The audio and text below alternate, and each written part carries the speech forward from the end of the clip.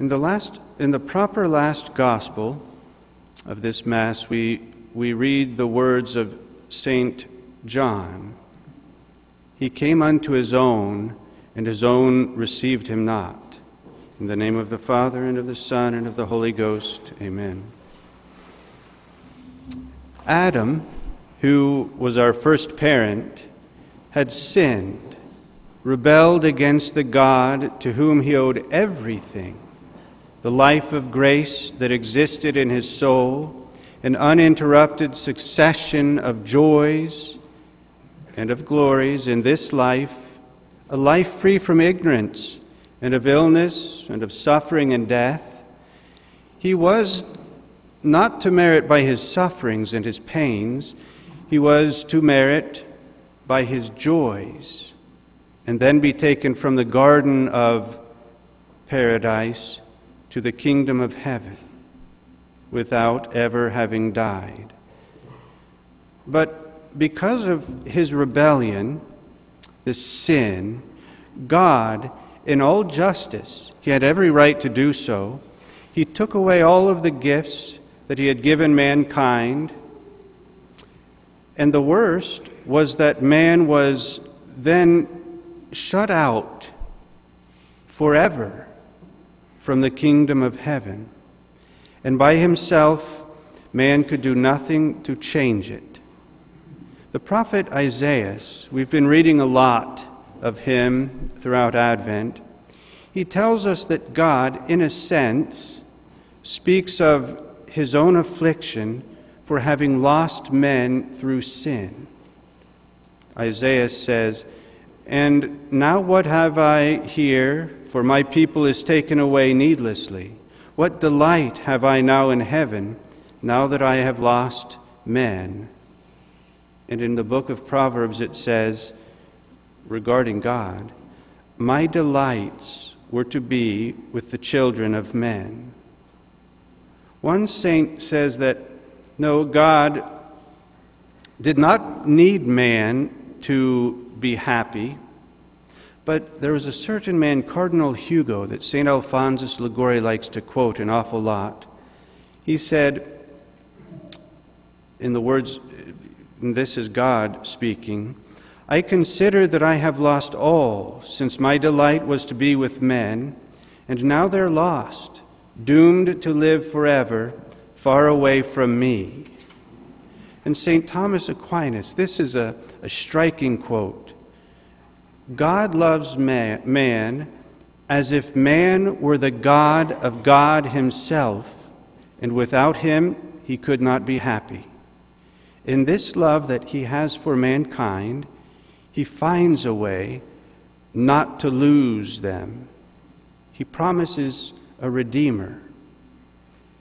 Now this fact hits home and is expressed magnificently in St. Bernard's contemplation on this matter.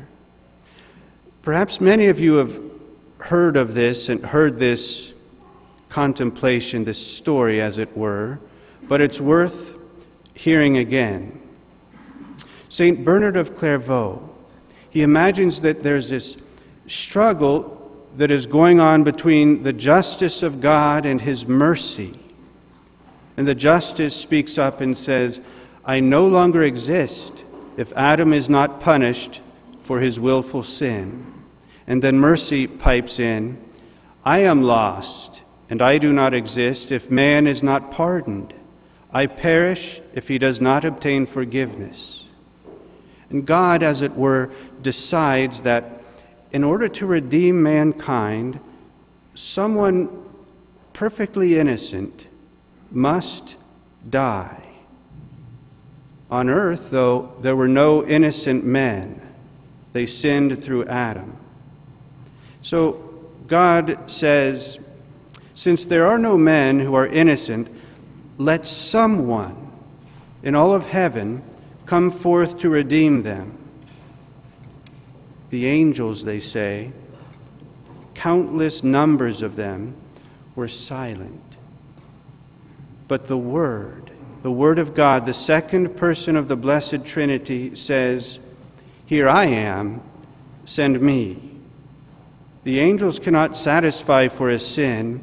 So, Father, if we would make man to love us, what better way than that I, in order to redeem them, should go upon earth, assume human life, assume human flesh, and by my death pay the penalty due by him.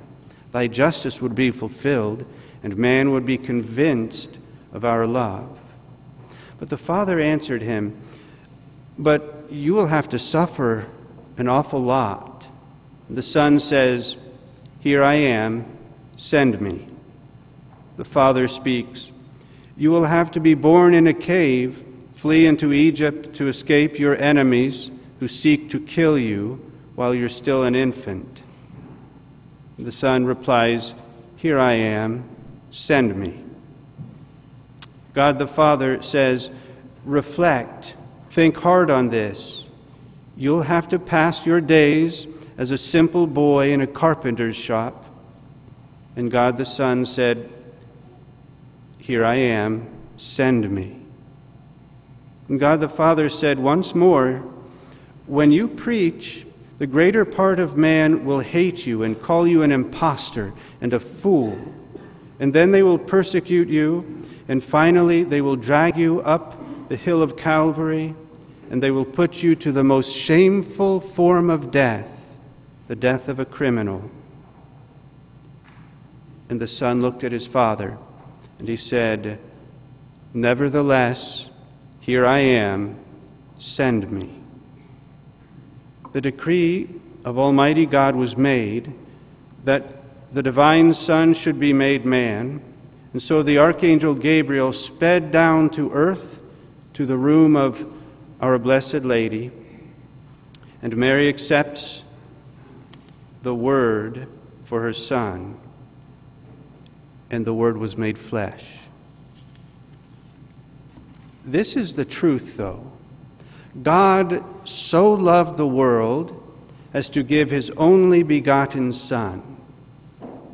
And still, we are forced to admit, as we just said, and will say again in the last gospel, he came unto his own, and his own received him not. Already in Bethlehem, in that piercing cold air, there was no room for the Savior in the inn. He was to be in a cave outside the city walls. And it would be likewise at his death. He would die outside the city walls of Jerusalem. He had no nation, no city that belonged to himself. Father Faber, he's an interesting one to read. He said, so far as men were concerned, it was as much as he could do to get born and obtain a visible foothold on the earth. And so also he was not allowed to die a natural death. Our Lord's life was trampled out of him as something tiresome, reproachful. He was then buried swiftly that his body might not be offending the city on their national festival. And all this while, he was God. He came unto his own, and his own received him not. To be sure, these are all very old thoughts. These thoughts in the sermon, borrowed from saints and holy men, but they're always new. They grow deeper as we reflect on them more. That spirit of Bethlehem, it is the spirit of a world that has forgotten God. That is the spirit of the world today, when so many never give a passing thought to God. Oh, you might, and maybe perhaps some of you here tonight,